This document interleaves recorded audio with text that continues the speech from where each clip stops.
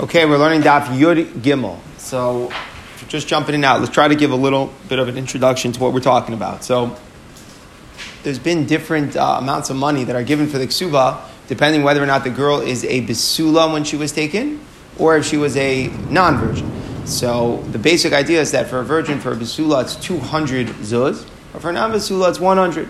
So, the situation that we looked at in yesterday's Mishnah was a complicated Mishnah, and we're going to continue with it today, which is where there's a given dialogue here between the husband, the new groom, and the bride. The husband takes her in, and he says, whoa, you're not a basula. I thought I was marrying a basula.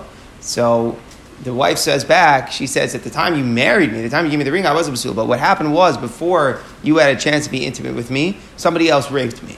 So in other words, my ksuba is still 200 because at the time you married me, I was a basula. It's just I was raped afterwards, and it was unavoidable. It was under duress. It wasn't my fault. I did nothing wrong. So for my ksuba is still the same amount. And the husband here claims that it's not that way. I mean, he doesn't know that it's not that way, but he says possibly you might not be telling me the truth, and it might be that really you had relations before you ever accepted the ring from me, and I don't know you the full 200. So the Mishnah was talking about a dispute between Rabbi Gamliel and Rabbi Yehoshua. Rabbi Gamliel says that we believe the woman, and there are different reasons why we believe her in the Gemara. First of all, her claim is certain, and the husband's claim is not, right? The husband's saying maybe is not like you're saying. He doesn't know. He can't have any way of knowing.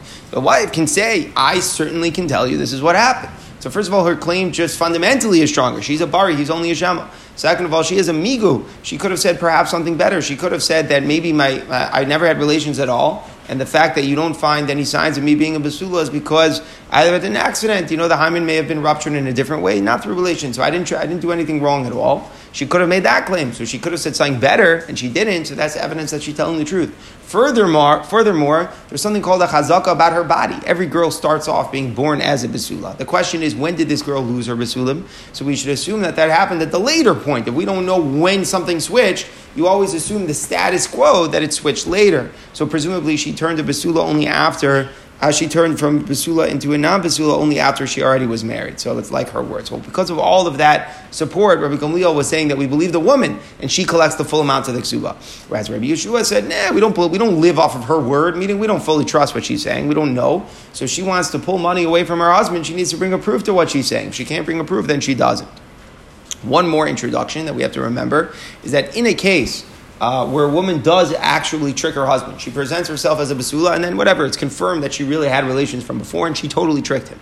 In that situation, does the husband have to pay her nothing for the ksuba because he says, you tricked me, I don't have to pay you anything? Or, no, fundamentally it's the same woman. He definitely has to pay her. Just he doesn't have to pay her for the price of basula. He only has to pay her like the price of a non-basula, which is 100. That's a dispute that we learned previously.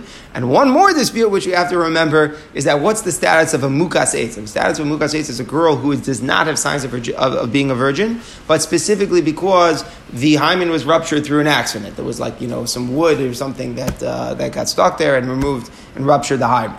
So in such a scenario, what is the status of that woman? Is that woman considered a basula or not? On the one hand, physically, the hymen is ruptured. On the other hand, she never had relations with anybody else before. So that was a dispute in the Mishnah between Rabbi Meir and the Rabbanan, whether or not she is considered to be like a basula or not. Rabbi Meir holds it's like a basula. She never had relations. The Rabbanan say no, since the hymen is ruptured, l'maisa, it's only a ksuba of less money. So trying to keep in mind all of those all of those introductions, background for the last 4 days. Let's try to jump in here to the Mishnah Yud Gimel Amud Aleph, top Mishnah.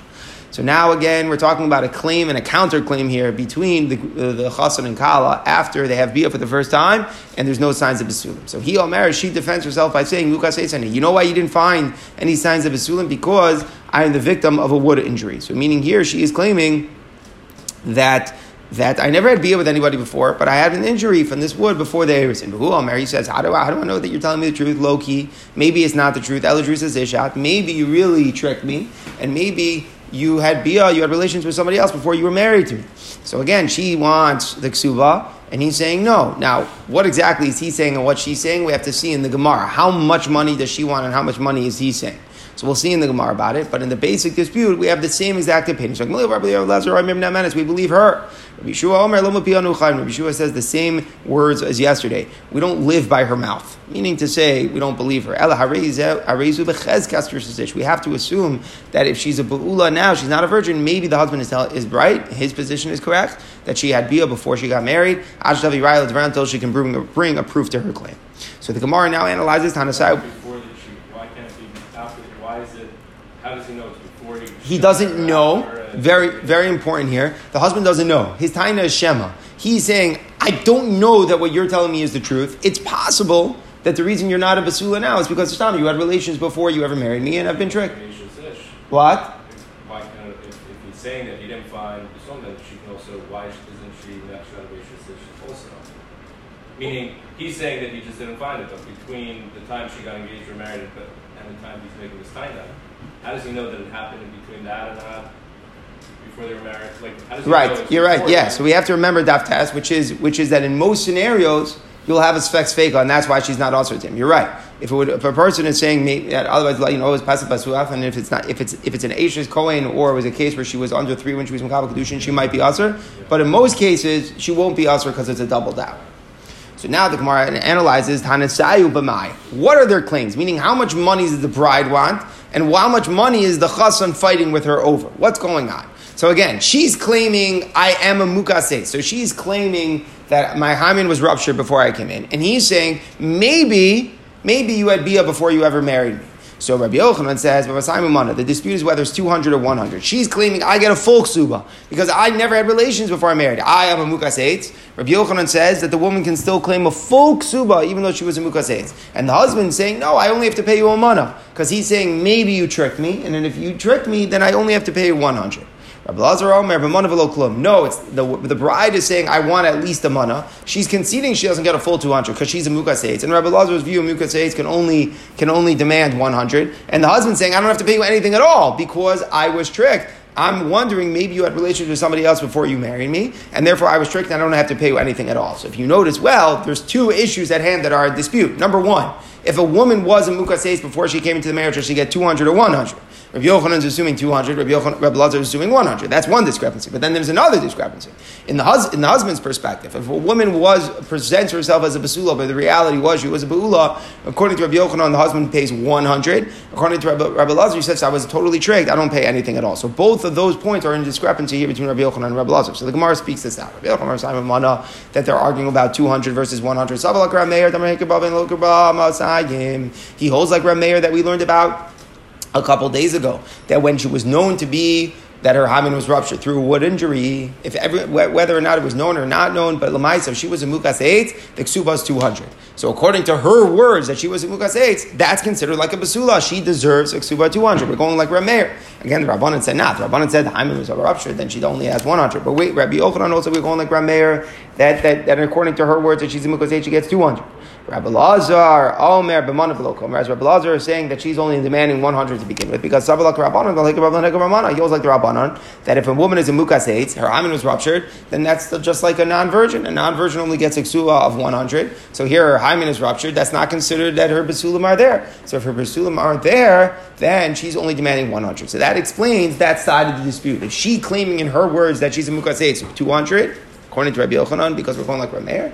So according to Rabbi Lazar, 100 because we're going to the Rabbanan. So the Gemara analyzes, well, why were they doing that then? If there's a dispute in the Tanoim in between Rav Meir and the Rabbanan, why is one Amora making our Mishnah like Rav Meir and one Amora making it like the Rabbanan? So Bishlam, Rabbi Lazar, Lokam, Rabbi Yochanan, we understand Rabbi Lazar didn't make it like Rabbi Yochanan, Rabbanan. We'd rather make the Mishnah go like the majority view of most rabbis. As Rabbi Yochanan, my time like Rabbi Lazar, why would Rabbi Yochanan ask like Rabbi Lazar? Meaning, why is he saying that the Mishnah is only going like Rav Meir's minority view, that a Mukaseh gets 200. Why would you make the Mishnah only like Rav Meir? Why did he say it that way? So the Gemara says, because of the other discrepancy. Let's bring this in here. Kasavar, because Rabbi Yochanan knows, if it was a case where a woman presents herself as a virgin, and she was found that she really had relations before, what's the halacha? Yesh ksuba mana. It's not considered that she doesn't get anything. She still has a ksuba of a mana.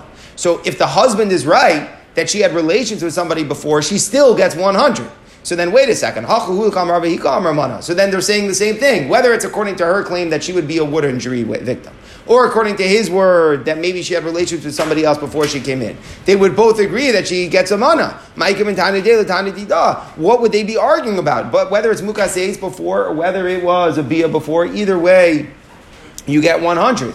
Elamai, it must be that she's claiming 200. It must be that in her perspective that she was a mukas eitz, then she gets the full 200. So the Mishnah is going like Rameir. So basically, it starts with the premise that if it would be like the husband's claim that she had relations with someone before, she still gets 100. It's not a total trick. She's still a woman, right? It was a marriage. It was a marriage to a woman. I wanted a basula. I got a bula. It's not a total trick. She just, you don't have to pay 200. You have to pay 100.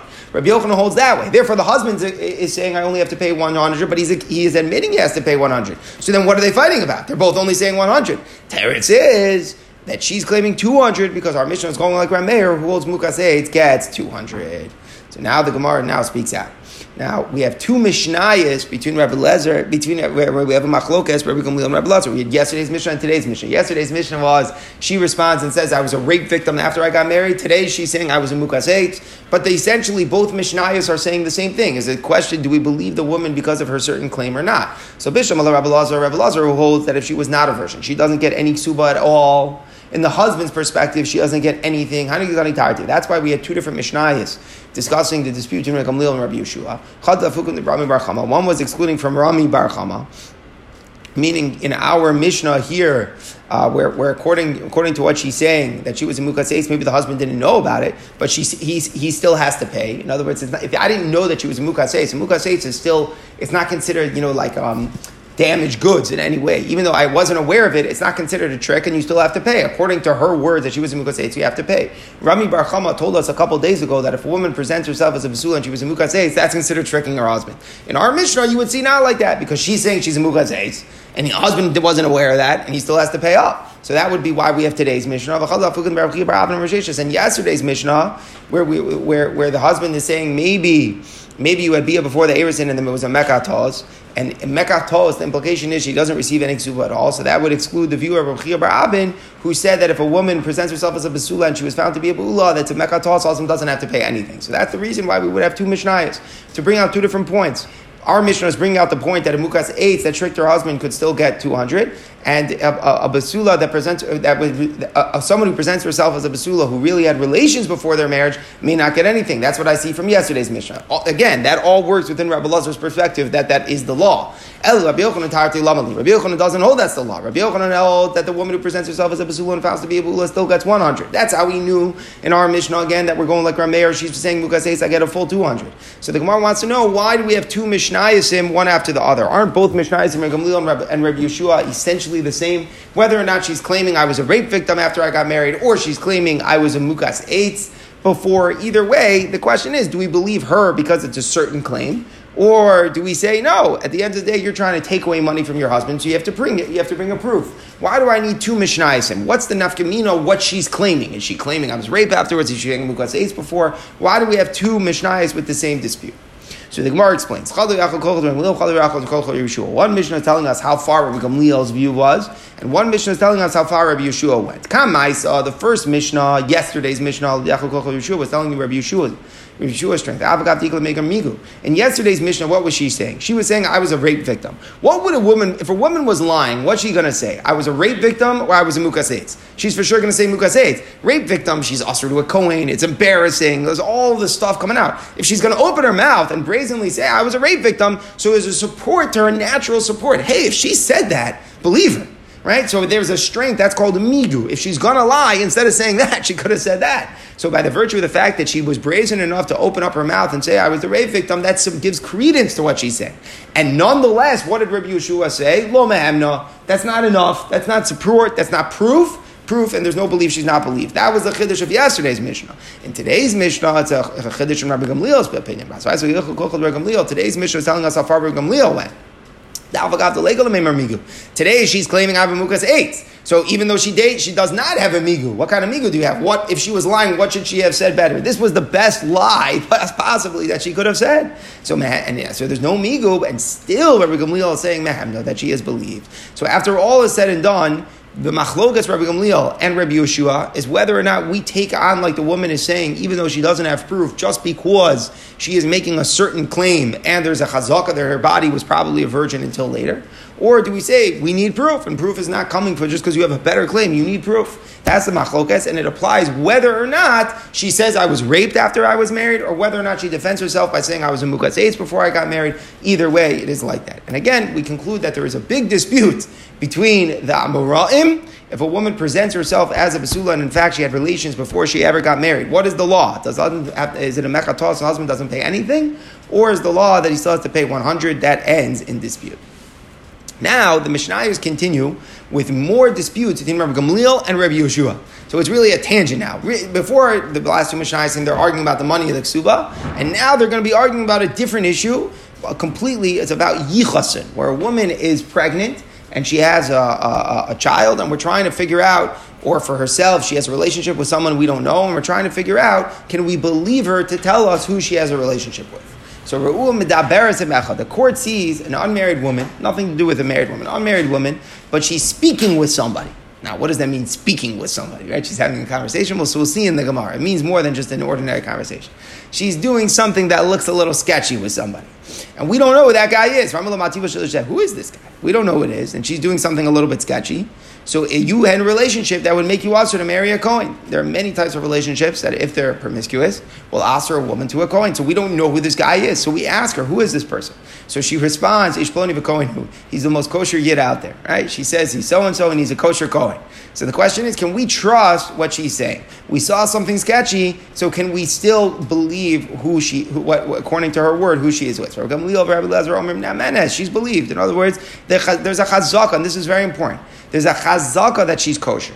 Presumably every woman starts off being kosher. The question is, does she ruin that by having some sort of illicit relationship? We don't know. Just because we don't know and we see something sketchy, but there's a chazaka. So if there's a chazaka, she is believed. That's Rabbi Gamliel's opinion.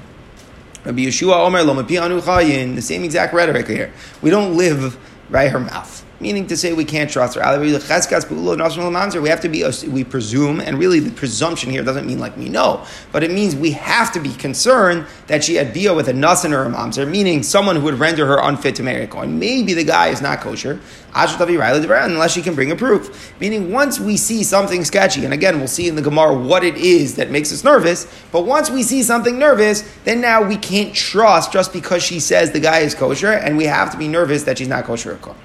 Says the Gemara, another case, let's say she's pregnant. We say, whoa, pregnant, single girl, what's going on? Who's the father? So she says, she says it was so-and-so, and he's a kosher Kohen. Rabbi Lazar say she is believed. We now can establish that the kid is a kosher kid, assumed to have kosher yichus, the best of yichus. Rabbi Yehoshua Omer Lo Mapi Anu Chayin, the same thing. We don't live by her mouth. Ella, rather, we have to assume that she is pregnant from an asan or a mamzer until she's able to bring a support to her claim. Now, again, what is the novelty of this second case more than the first case? In the first case, it was a question of her,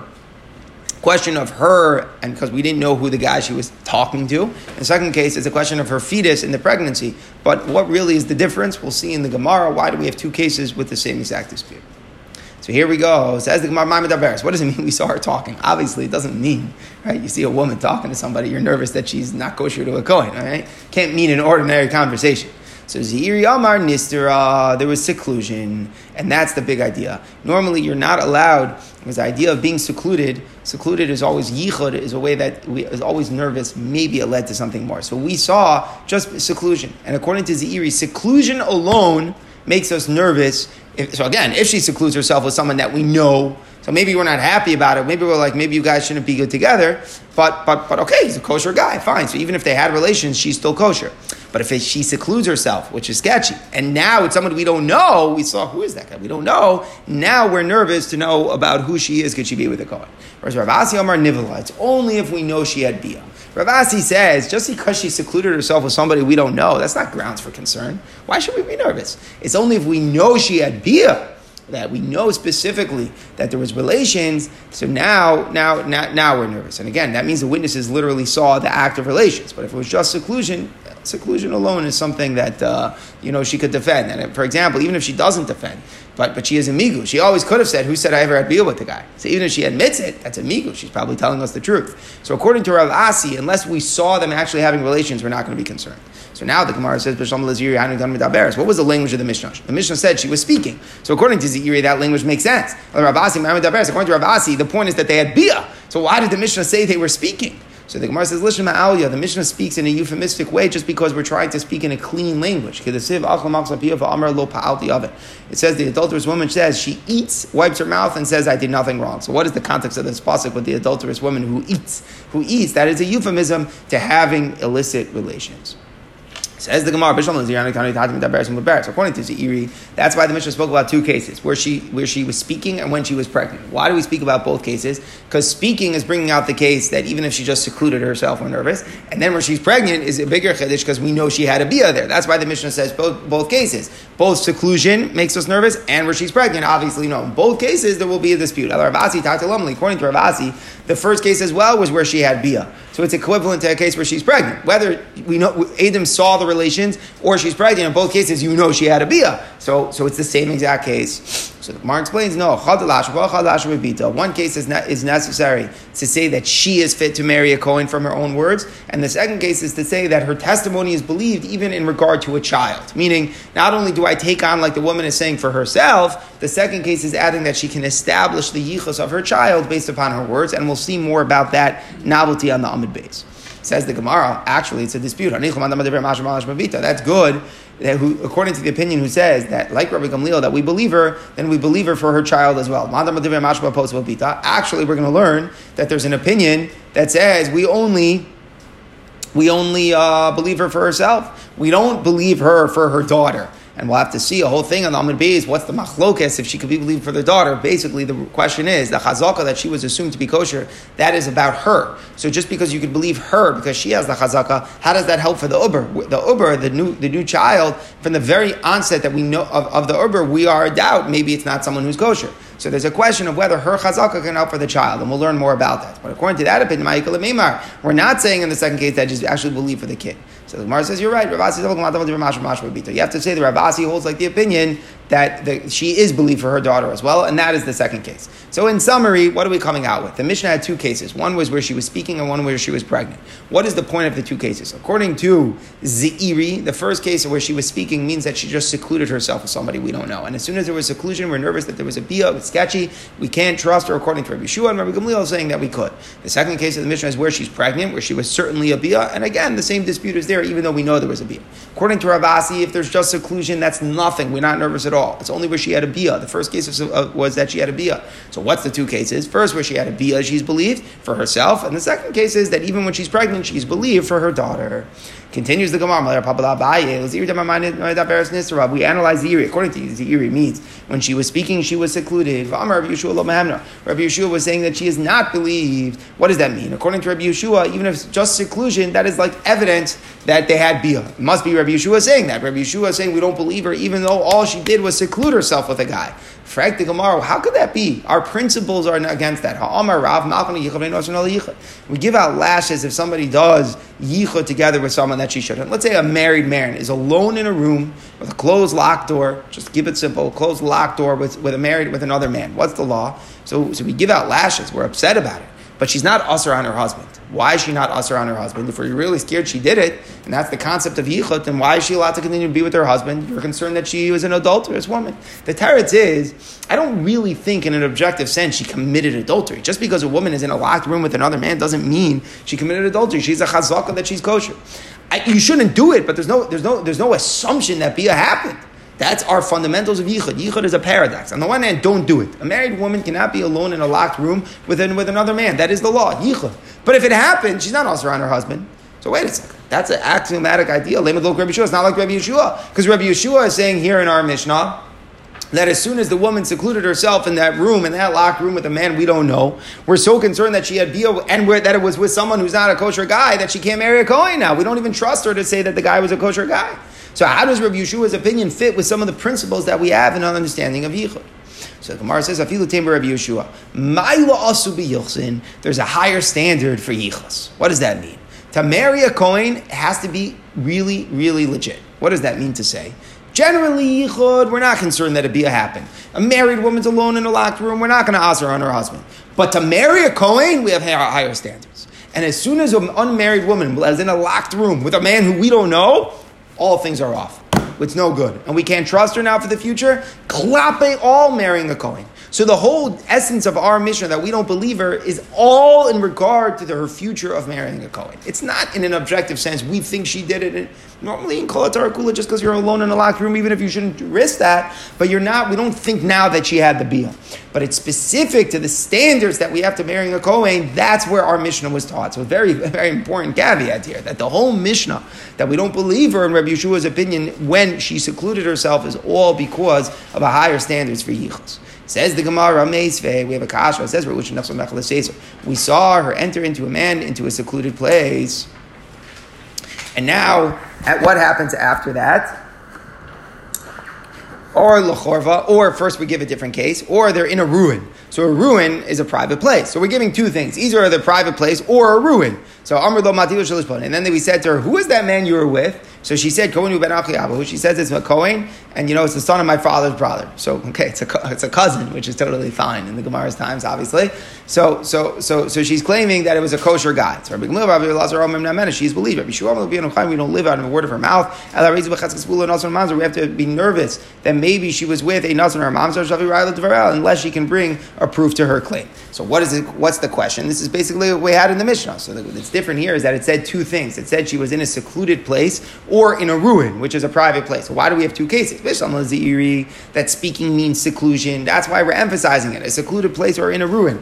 We're emphasizing to say that no matter what it is, any kind of secluded place, or bia where she entered the ruin, still we have this with Ravasi. Ravasi said speaking means bia. According to Ravasi, being alone in a private place means nothing. So Elamai, what was speaking? Speaking was doing bia. So what's going on? How do we understand the two cases over here? So the Gemara says, you're right. The Brisa is actually telling us one case. L'seiser dechorva. They went into seclusion in a ruined place, and we have to say that there was actually witnesses that saw them have relations. So we've defended Ravasi. Again, it's very forced. The language is they went to a secluded place or a ruin. But we say, no, it means they went in a secluded place to a ruin, which is one big case, and we know they had relations there. And then we say, who is that guy you had relations with? And then she says, that's where there's a dispute. But again, according to Ravasi, if we don't know that there was relations, even if they secluded themselves, there's no grounds for concern. Says the Gemara, come on, you can't change the language. Come on, it said into a secluded place or a ruin. It sounds like we're talking about two different cases. Says the Gemara, one case it was a ruin in a city. One was a ruin inside of a field. What's the difference? Either way, the case is we know she had bia, right? What's the difference where it was? So it's necessary. If it was a ruin in the city, so in the city, most of the people in the city were kosher. So why? Because they were Jews. So I could say, we're talking about a city where most of the people were Jews. So if it was a ruin in the city, so I could say there, the reason why Rabbi Gamliel believes her is because most men would not make her pasul lakuna. That's a whole new variable we're bringing out. If she's doing it in a city where most people are kosher Jews, so even if she's sketchy, and even if she's having bia as an unmarried girl, and we don't know who it is, and we're more nervous, but most men in the city are kosher. Most men in the city wouldn't render her unfit to marry a Kohen. So maybe there, Gamliel says it's good. If she goes out into a field, where now I have no clue who it's from. It's from the whole world. We don't know. It's not from the city. Most people in the world are pasul, right? Most people are goyim. Most people are unfit. So, once it gets to the whole world, so now the majority says that probably the guy that she was with was no good. So I would say there, maybe he agrees Rabbi Yeshua she can't marry a Kohen. If the Brisa only spoke about the case of the field, maybe Rabbi Yeshua only said she's disqualified because it was in the field where most people are no good. If it was in the city, I would say maybe he agrees with Rabbi Gamliel that we can believe her because over the people in the city were kosher. So both cases were necessary. So we're coming out, we've defended Ravasi. The cases we know she had bia. And the question is with who? Rabbi Gamliel says believe her, Rabbi Yeshua says don't believe her, but we're emphasizing that the dispute doesn't matter whether the context is in a city where most people are kosher or in a field where it's just the world out large and most people are not kosher. Either way, the same dispute applies. Either you believe her or you don't believe her. So now we're going to bring a long brisa here.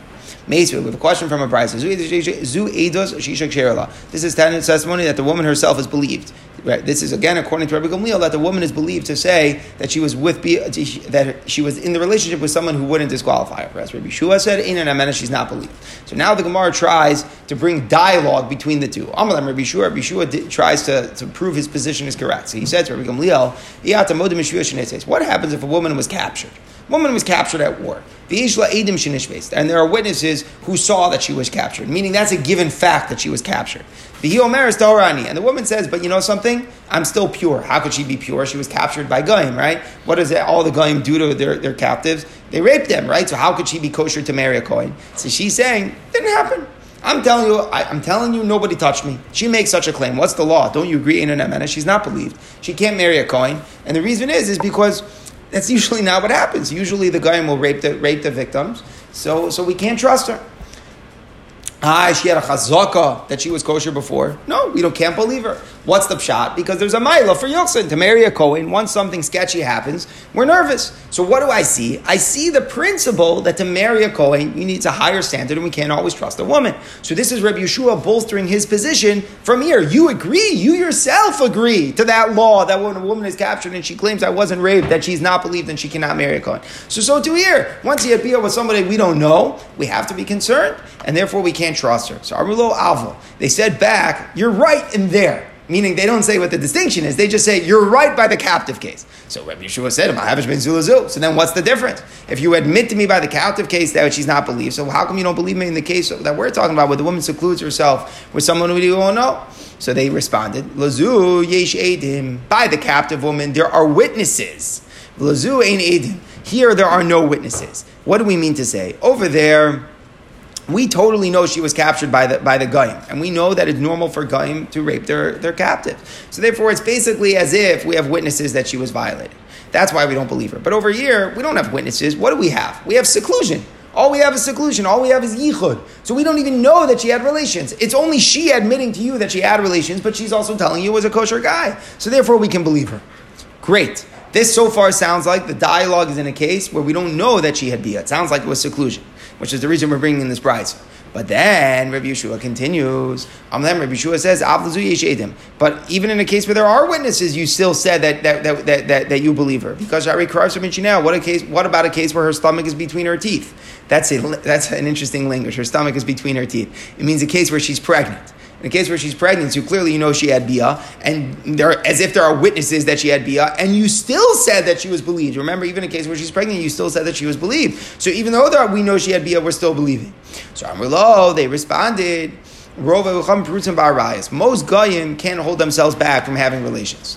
So what's the answer? What's the answer? What was the give and take? So the Gemara will get that. Amalam, he said to them, there's no guarantor against having a rayas. So the Gemara will explain what was the give and take over here. Give the Gemara a second. But before the Gemara does this, the Brisa concludes. What is the case where a woman is believed? Only where it's about herself to marry a Kohen. That's where Rabbi Gamliel believes her. But when it's about testifying for her status of a daughter born, everybody agrees the Vlad is a shtuki.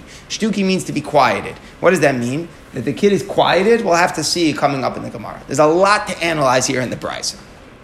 So before the Gemara even gets to why we brought this brisa about the challenge that we have to Rav Asi, first we clarified this hard dialogue between Rabbi Yeshua and Rabbi Gamliel. Again, Rabbi Yeshua was bringing a support to his opinion that she's not believed in the case of where a woman is taken captive, where she's not believed to say that she wasn't raped. And Rabbi Gamliel is trying to distinguish. So the Gemara says, "My kamalahu." What was he saying to them? "My kamatrile." What were they responding to him? So the Gemara says, "Alchi kamarle." This is what they were saying to him. Heshivanu muberes. You're right. You answered us in a very convincing way in a case where it's pregnant woman. If it was a pregnant woman, you made a convincing point. We know she had relations, so why should we believe her? Rabbi Yeshua, you've made a very convincing point. Now, that doesn't mean Rabbi Gamliel agrees. It just means you've made a convincing point. This is very interesting in the laws of debate. Sometimes somebody can debate, and you don't choose to respond because the person making the argument is very sound. But you'll still debate with them on the point that you could. And that's exactly what happened. Rabbi Yeshua said that the case of the captive proves that the woman is not believed in the case where she's pregnant and in a case where she only secluded herself. So Rabbi Gamliel said back, you're right in your parallel in a case where she is pregnant because you know that she had a bia. But what would you answer us for our distinction that we're making if she only secluded herself. So meaning, Rabbi Gamliel is saying, you say that a woman is not believed both in a case where she's pregnant and in a case where she only secluded herself. Why? If she only secluded herself, we don't even know that she had bia. So Amalahem, Rabbi Yeshua said, Medaberes hainu shvuya. Because the case where she secluded herself, it's equivalent to the captive. In what sense is it equivalent? In both cases, we don't actually have witnesses that there was actually bia. Even in the captive case, there was no witnesses. So we don't believe her there, we don't believe her here. Amulo, so the rabbi said, no, they jumped on that. Shani shvuya, the Rov Chaparutzim Arais. There, by the shvuya, it's as if we know that there were bia, because all the goyim can't hold themselves back. So she was taken captive, it's as if we know she was raped. Whereas over here, just because she secluded herself, we don't know that she had bia. Amalahem, he said back to them, no, hanami, this is true. Given the Isar, as soon as a woman was secluded, there's no guarantor against them having relations. So meaning to say, Rabbi Yeshua is saying when she secludes herself, it's as if we know that there was a bia. And Rabbi Gamliel was fighting back on that point and saying that we don't necessarily know. So I have to say, this is a very hard thing, because in the debate, let's just make sure we have clear what happened. Everybody agrees where a woman was taken captive and she's claiming that she wasn't touched. We do not believe her, she cannot marry a Kohen. That seems to be, in all the logic, a great parallel to a case where a woman was impregnated by somebody we don't know, and she's claiming I'm still kosher. Still seems to be the exact same thing. And yet, Rabbi Gamliel, for some reason, says that we believe her. And he doesn't give the reason. In the debate, he almost seems to concede to that case. But Lamais, Rabbi Gamliel still argues. You have to remember that. He didn't agree. He just didn't care to make a distinction.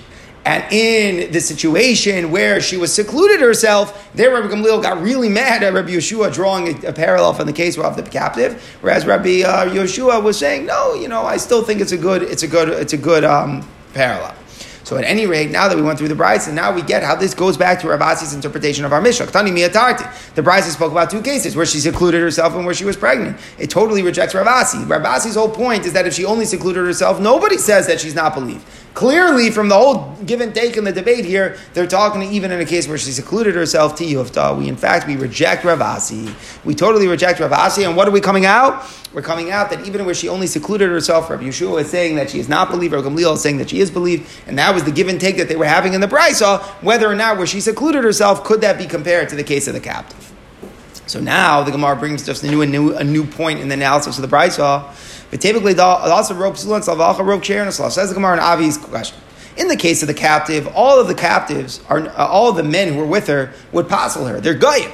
So there, majority of the men who would have raped her would render her unfit. So as soon as she's taken captive, she shouldn't be kosher for the Kohen anymore. But the case of the woman, where even when she was secluding herself with an unknown man, most of the men in the city are kosher. So how stam is Rabbi Yeshua drawing a parallel from the case of the captive? So the Gemara answers, and this is the point that we made before. Misali Rishon Levi supports Rishon Levi. Rishon Levi, Ledivrei HaMashir, according to Rabbi Gamliel, who said that we believe her and that she's kosher. Mashra Filu Rob Sulin. He says that she's kosher, even if most of the men who in her surrounding context were not kosher. Rabbi Gamliel is not dependent on the variable that most men around her are kosher. Even if it's a context where most of the men around her surroundings were not kosher, Rabbi Gamliel still trusted her. That's why Rabbi Yeshua was jumping on him and saying, so why is it different than the case where she was taken captive? And according to the one who doesn't believe her, Rabbi Yeshua, posel afilu b'rov ksherim. He says that she's possible even if most of the men around her were fit. All right, now we elaborate more on the Mishnah. We alluded to this on Amud Aleph. According to Rabbi Gamliel, that we believe her not only for her own status, but for the status of a child that she has as well. We assume the child is kosher. Whereas according to Rabbi Yeshua, that we don't believe her, then we wouldn't believe her for the child as well. The child can't marry a Kohen. Whereas Rabbi Lazar, even though Rabbi Gamliel, who believes her, only believes her for herself, but he agrees that the daughter would not be kosher. What's the distinction between believing her for herself and believing her for her daughter? Amar Rabba Matama de Rabbi Lazar.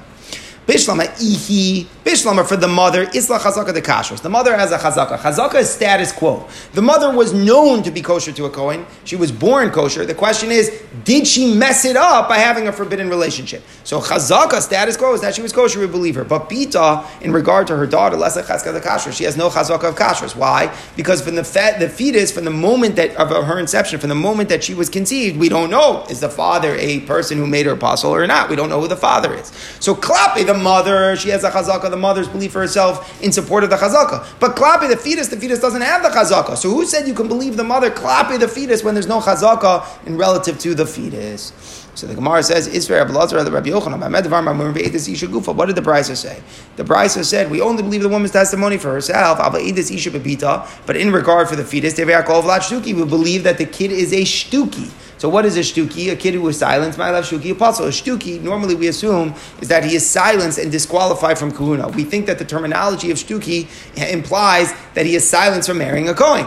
So we're saying that in regard to the child, everybody agrees that the kid is a shtuki, meaning everybody agrees the kid is not believed. So it's clear that what? That we don't believe the mother klape the child. So lo shtuki v'kasher. Rabbi Yochanan says no, it just means it's a shtuki. He is silenced in the sense that if the father was a Kohen, and we'll get to this, we don't know who the father is, he is silenced from certain aspects of halacha, but lamaisa he's kosher to marry a Kohen. So the Gemara says, whoa, what does that mean? Mika, shtuki, v'kasher, what does that mean that they're talking about a case of a kid who's shtuki but could still marry a Kohen? So the Gemara says, I'll tell you the case. In Kedishmol, like the Amar Shmuel, Asar Kohanim Kohen, let's say there were 10 Kohanim, all kosher people. One of them gets out of the group and has bia with a woman. So we know one of 10 kosher people had bia with a woman. So we know the kid is kosher, right? Whoever one of the 10 it is, it's fine. But the problem is we don't know who the daddy is. Avlad shtuki. The kid is a shtuki. So what does it mean he's a shtuki? My shtuki. Also, if it means that he's silenced from the property of his father. Meaning we don't assume that when the father dies, this kid could take possession of it. Of course not. Pshita. Because we don't know who the father is. Umi, Adina Avua, do we know who the father is? Of course he can't inherit his father in front of other certain heirs. Because we don't know which one of the 10 he's inheriting. Ela Shemish means we silence him from taking the kuna, meaning he can't serve in the Beis HaMikdash. There's a new law that even if you're a kosher Kohen, but if you don't know who your father is, you're silenced in the sense that you can't do the avodah in the Beis HaMikdash. So it's a new aspect in halacha. Of course the kid is kosher. Of course the kid is fine. But to do the avodah, you have to know who your father is. And now we're on a tangent. Nothing to do with us. In our case, where the question is the kid kosher? Of course we can believe the mother, even klape the kid. Of course we could say that the chazaka, the mother, can still help for the kid, even though the kid doesn't have a chazaka, like defending that opinion. This that we say in regard to the kid, everybody agrees it's a shtuki. What do we mean it's a shtuki? It's a shtuki that he can't do the avodah in the Beis HaMikdash. Because that's the law. If you don't know who your father is, in such a case, you cannot do the avodah. Where does that come from? We just leaned it at davening. What did we just say? With Pinchas, it's going to be for him and his offspring after him a covenant of priesthood. We give to Pinchas for him and his children. So what does it mean? Lo ulizaro acharov, for him and his children after him. Mishazar milchas acharov. Only somebody that has clear lineage where the children know who the father is, they can do the avodah. But this kid is excluded because he doesn't know who his father is. So we're coming out, just to make a summary, that according to Rabbi Gamliel, that we believe the mother. There is a dispute in the Gemara if we believe the mother not only for herself, but even klape the child. One opinion says, yes, once we trust her for her and to establish what the child is. One opinion says, no, she has a chazaka, the child doesn't have a chazaka. That ends in a dispute. Again, that's all within the view of Rabbi Gamliel. Rabbi Yeshua says we don't believe the mother at all. Now, what is the case that Rabbi Gamliel and Rabbi Yeshua argued about? Certainly it was a case where she was pregnant. We don't know who she's pregnant from. But did they also disagree in a case where she secluded herself with a man that we don't know? So we're coming out that even though it was a dispute before, but we refuted the other opinion. We come out that they are arguing as well in a case where she secludes herself. And even though normally seclusion is not tantamount to having relations, but here it's a new milah. It's a new special law that we made. If you want to marry a Kohen, everything has to be kosher and pure. As soon as she had yichud with somebody we don't know, according to Rabbi Yeshua, we don't believe her, she cannot marry a Kohen. But again, according to Rabbi Gamliel, she could, in fact, marry a Kohen in the future.